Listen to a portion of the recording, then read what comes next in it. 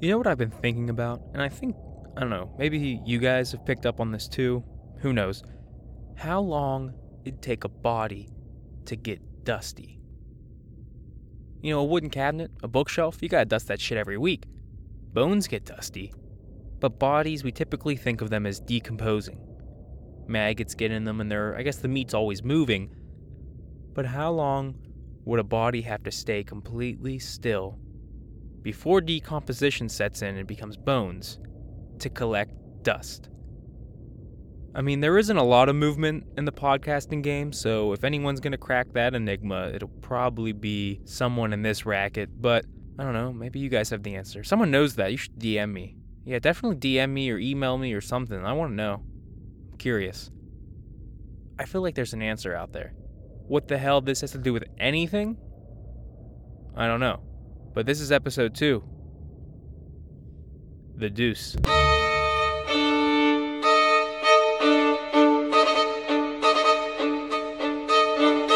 I'm Tommy Thompson, and this is Dirty History, a podcast dedicated to those pieces of the past that are routinely overlooked by educators and academics alike. So last week we left off, and I'm going to take an editorial here. Swimming down the most disgusting river in America. We followed the filth and plugged our noses, and like Upton Sinclair, we ended up at the gates of the Union Stockyards. This week, we're going to go inside those gates, and we're going to check out the Union Stockyards, see what they're all about. But first, I think we need to contextualize our study a little bit. Give a little bit of background. I know last episode we did a lot, but I think we need a little bit more about the industry itself and not so much the city it's in. So from the point where meatpacking becomes an industrial kind of chore, Cincinnati is the big city. By 1840, Cincinnati led all other cities in pork production. It proclaimed itself Porkopolis. If your city's biggest claim to fame is the fact that you're called Porkopolis, I think you have bigger problems than the pollution caused by being Porkopolis. I'd love to freaking live in Porkopolis. Sorry. You have Superman and Metropolis. Could you imagine the kind of superheroes they have in Porkopolis? Porkopolis? I can't say this word. Could you imagine the kind of superheroes they probably had in Porkopolis? That's something to think about, though, for sure. Anyway, well into the Civil War and around the 1860s, Chicago becomes the country's largest meatpacking center. It surpasses Cincinnati and becomes number 1. Woohoo! Number 1 meatpacking city in the world.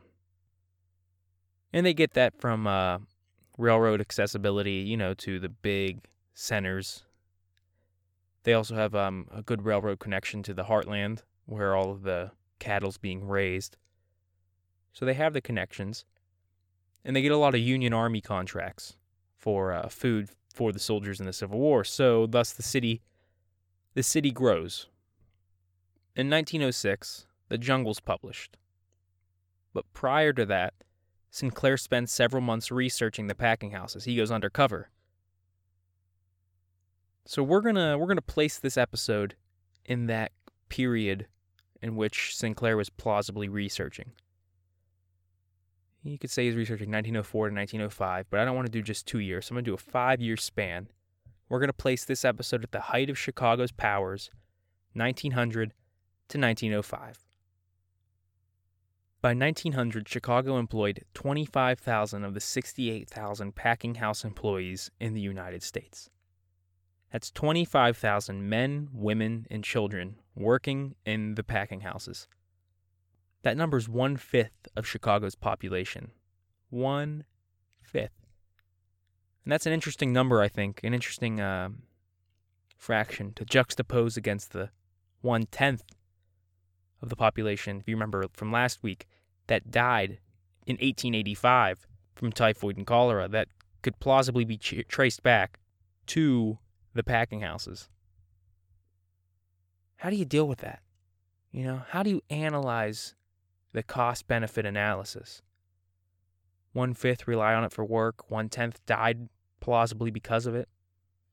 What do the people in Chicago, how do they deal with it, What is the public reaction prior to the jungle? Well, for one, they employed the handy title for the city, Hog Butcher of the World. That's not... Their title is Hog Butcher of the World, so that's not quite as catchy as Porkopolis. Not quite as catchy as Porkopolis, but it doesn't really even have a ring to it. It's just kind of a sad title that you give to your city when you have nothing else going for it. Hog Butcher of the World. So they don't just give themselves a uncatchy title. They also tour the slaughterhouses, and these are extremely popular, these slaughterhouse tours. I mean, if you go to the Height in 1900s, some 500,000 people are visiting the slaughterhouses every year. So that's an interesting way to figure how they dealt with it. They dealt with the slaughterhouses by doing what I think is a very, very human thing to do. They didn't deal with it at all. I mean, yeah, the city pushed them out of the city limits, but people still smelled it. They still dumped the shit in the river. So they didn't really deal with any of the problems. And you're probably wondering, okay, well, how did they view these tours? Were they disgusted by it? No. They weren't disgusted by it. They were amazed by the modernity of human efficiency. They thought it was amazing how mechanically efficient it was to kill hundreds of animals every hour. So thinking about that, I was curious what these tours would look like. So I thought the best way to explore these slaughterhouses as Sinclair would have seen them would be to take one of these tours, and we would glean an interesting perspective from them. The jungle places you inside the mind of a worker. I want to place you in an objective view of the slaughterhouse with no axe to grind for you to make your own judgment. And that's where I think the jungle comes short. It puts you in the shoes of a worker, so obviously you're going to have a bias. And you can argue everything has a bias, and that's true, but this one has a clear anti-packing house bias, and not for what it is doing, but for the working conditions it presents, if that makes any sense. So, I'm going to show you what the day-to-day is like above a slaughterhouse. You're going to see the work done in a cold and efficient manner. And that in itself has its own bias, but I think it's an interesting perspective that hasn't been taken frequently.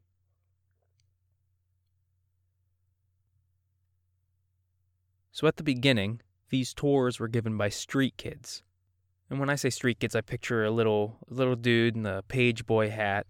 "Follow me, sir. Come on down this... I'm really sick, sir. No mind. This is going to be fun."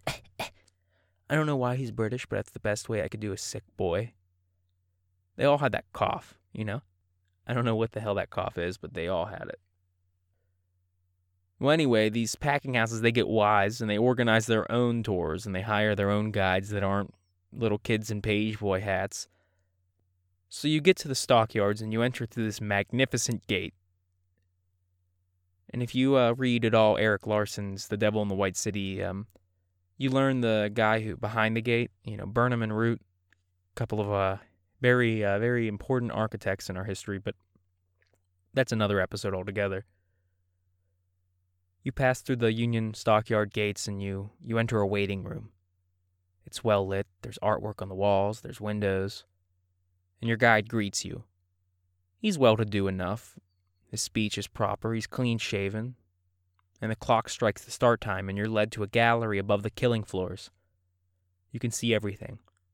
It was a family affair, you took your kids to see these things. And when I say it showed you and your family everything, you saw most every part of the operation except for the fertilizer room, which we'll explain why in a little bit. And at the end of this tour, you thank them for it. You thank them for the tour because you were in awe of the mechanical efficiency of the slaughter of all of these animals. Sinclair was not that impressed. He compares it to a river of death because the flow of animals was continuous. he takes a much more organic view. He mixes the natural and the unnatural for an offsetting kind of tone, whereas the common person takes it and puts it in mechanical terms, something they can understand. Well, at this point, you're in the hog room, and the hogs are strung up by their hind legs by chains, and they're led by a pulley system to a man in a blood-splattered apron who slits their throats. And they scream like people, you know. Hogs do. They're launching themselves back and forth, trying to get free of the chains. Their squeals are choked by their own blood. They're screaming.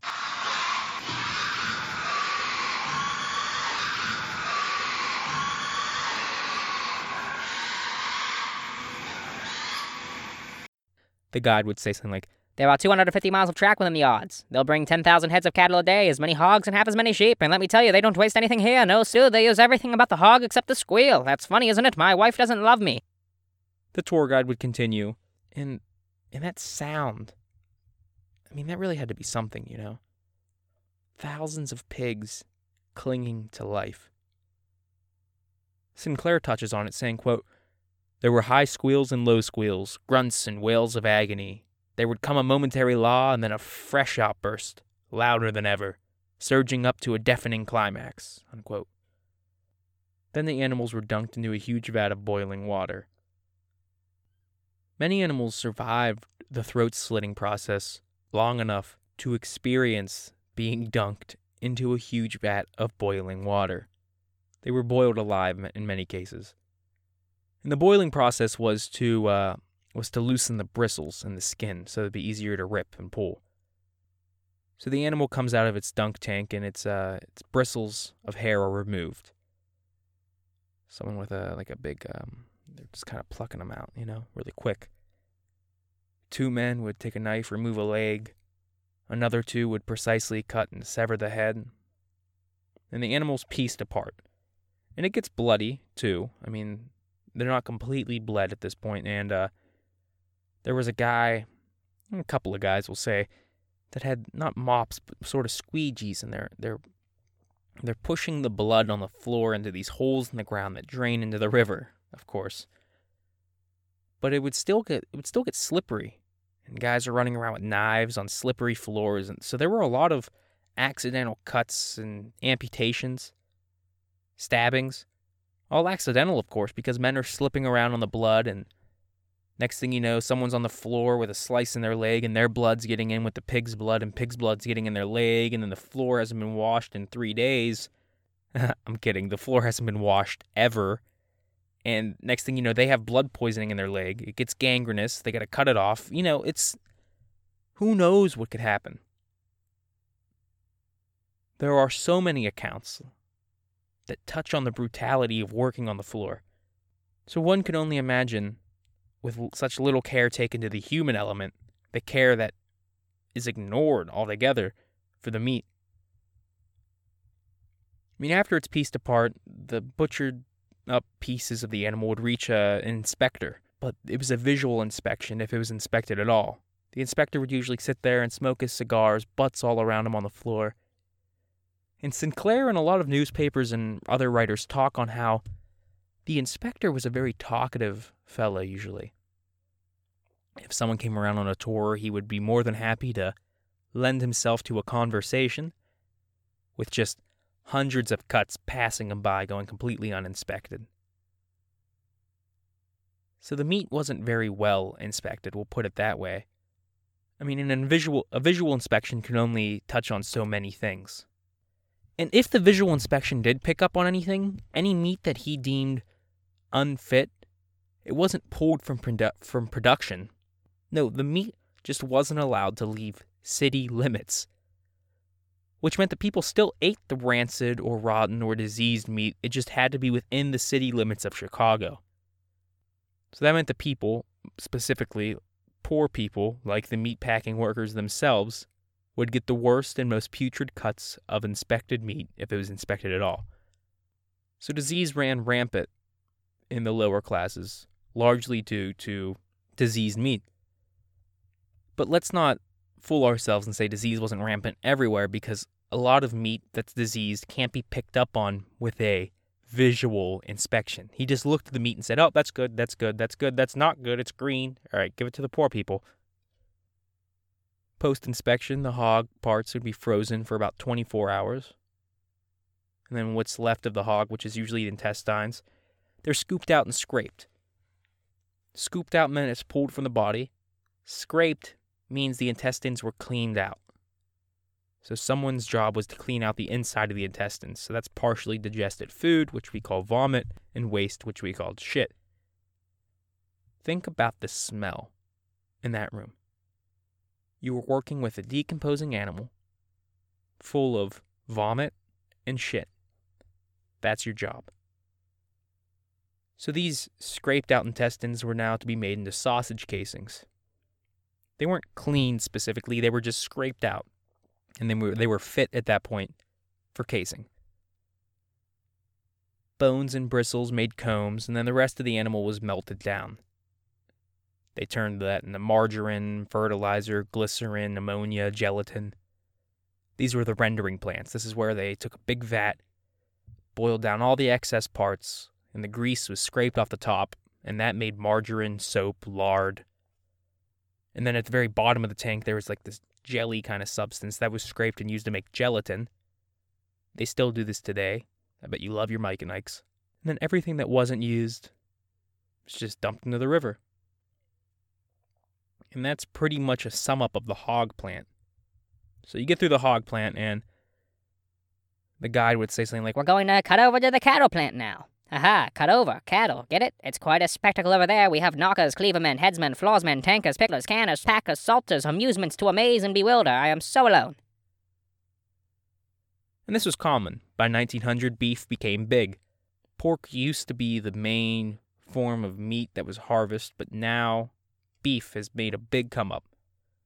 By 1900, the beef plant is as big as the pork plant, and they employ a lot of workers over there. And I think we need to get a couple of definitions. The guide gave us quite a few terms. There were knockers. They had huge sledgehammers, big burly guys, and they would crush the skull of the cattle to kill it. They had the cleavermen. They had blades about 2 feet long, again, big burly guys, and they would cut whole sides of beef or pork. They would bisect the animal. Then there were the floorsmen. There was quite a few of these guys. They would skin the animal and then rip it away. I don't know why they weren't called skinners. That would make more sense instead of floorsmen, but hey, what the hell do I know? There were the headsmen. They severed the cattle's head with 2 strokes. It said they were very specific about that. 2 strokes with a knife, and they were able to sever the head. Then came the tankers. They worked in the tank rooms, which boiled down the excess parts that were pumped out to make lard. The picklers, who worked in the pickle room, the salters, who worked in the salt room, the canners, who worked in the canning room, and the packers, who worked in the packing room. And that's the thing about each one of these guys doing different jobs. They all had their own specific ailment. You know, they all had their own specific disease that was very, very job and task specified. Let's just go down the list. Knockers, often, they threw out their backs. It was a very strenuous job, and they only lasted about a year. Cleavermen had much the same problem, except they would also have a lot of amputations in the cleaverman's job. Involuntary amputations. Same with the floorsmen that were cutting skin and ripping it away. Where a cleaverman might lose a hand, floorsmen would lose a finger, might nick a flab of skin down to the bone. Tankers had it hard. Tankers worked in the rendering rooms, and these rooms were usually full of this putrid kind of steam. It's hot in there. And the tanks that they worked around were close to the ground. So a lot of times, these guys would trip and fall into one of these tanks. And by the time they're fished out, you can't even display the bodies. Half their faces melted off, their eyeballs are out of the sockets, you don't know where they're at. Sometimes these guys wouldn't be found until end of day, and all you would have is just a skeleton. And at that point, you don't know which batch they were in. So they get shipped out into the world as lard. So in addition to cooking with river grease, you're usually cooking with human fat. People were cooking with human fat. They were fertilizing their lawns with human fat. They were spreading the margarine where they would butter with human fat.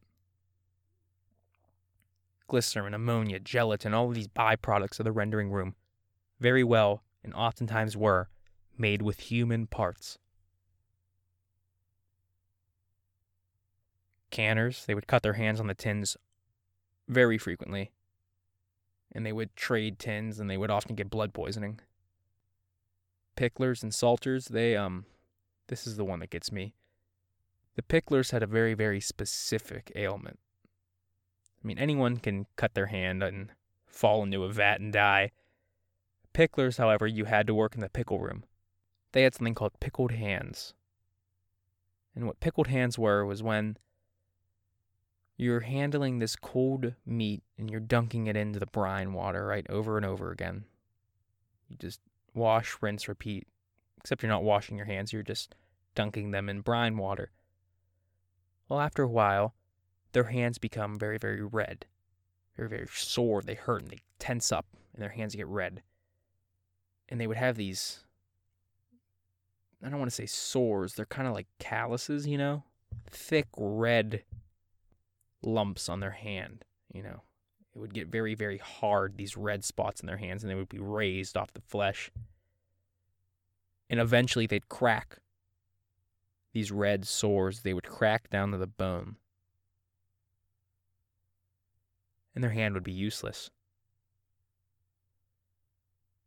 And let's say you did cut your hand. You're dipping it in salt water every single day. You're putting salt on your wound. That's what gets me.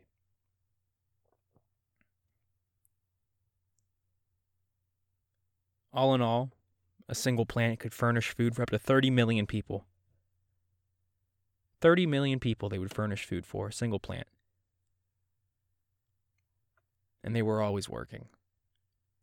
People were always getting hurt, dying, losing parts of their body that would be sent out into the world as meat. Hands ground up as ground beef. Human fat mistaken as lard. I mean, you name it, it happened. I mean, the working conditions either when you weren't getting hurt, they weren't anything to, write home about. In the winter it was cold, in the summer it was hot, terribly hot, and flies would descend upon the plants. I mean, thousands, billions of flies. Maggots burrowing into the meat. Rancid meat was super common. I mean, the meat was very poorly preserved. It was salted or barely refrigerated. And this is where it kind of comes to a head. I mean, the meat was so poorly preserved that during the Spanish-American War, whole battalions of soldiers were killed from dysentery and food poisoning because of the rancid meat. The exact numbers, they're hard to gauge because there were so many deaths from malaria and yellow fever, and yellow fever has many of the same symptoms as dysentery, with the profuse vomiting, bloody diarrhea, all the fun stuff. So, more soldiers probably died from consumption of spoiled Chicago meat than from bullets in combat in the war. I mean, it's a known fact that more soldiers died from disease in the Spanish-American War than from bullets in combat. But it's quite possible that more died from eating the spoiled meat than from bullets. If that doesn't go to show you how little attention was given to properly preserving food in this period, I don't know what will.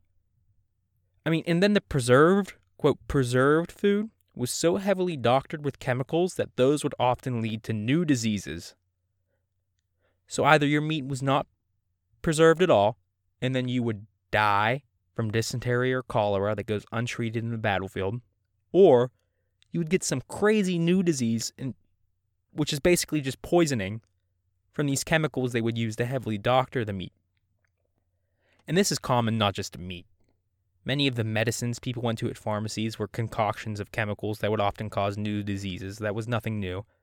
Oftentimes when someone gets sick from cholera, they would go to the pharmacy to get some sort of medicine to help them, and it would exacerbate the symptoms.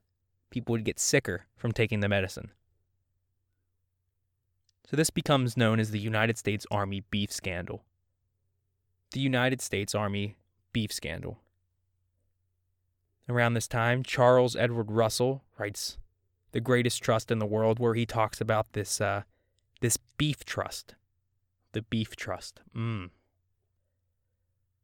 Essentially, the beef trust there was a large conglomerate of a few, we'll liken them to robber barons, guys that owned all of the production.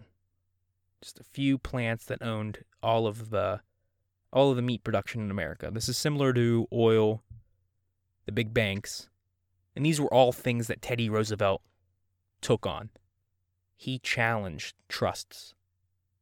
That was kind of his shtick. So when we say the jungle gets into the hands of Teddy Roosevelt and he goes, oh my word, and he goes and changes the way we handle food in America with the Meat Inspection Act and the Clean Food and Drug Administration, the FDA, that has some truth in it.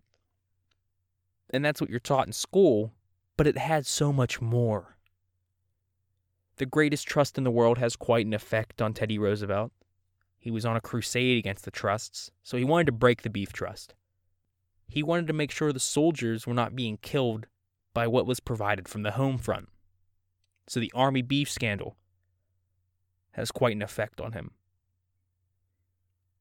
It's not just the jungle. It's an amalgamation of so many different things. I mean, in 1904, 50,000 packing house workers walked off the job in a single day. 50,000.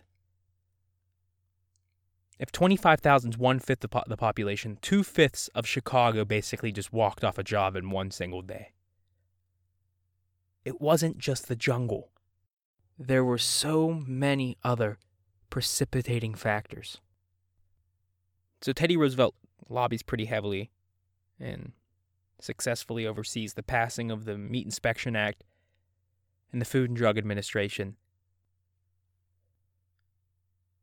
And for anyone to say that, oh, Teddy Roosevelt cured it all. If you think the FDA and the Meat Inspection Act solved all of the meatpacking house problems, I think you're going to see how gross it gets.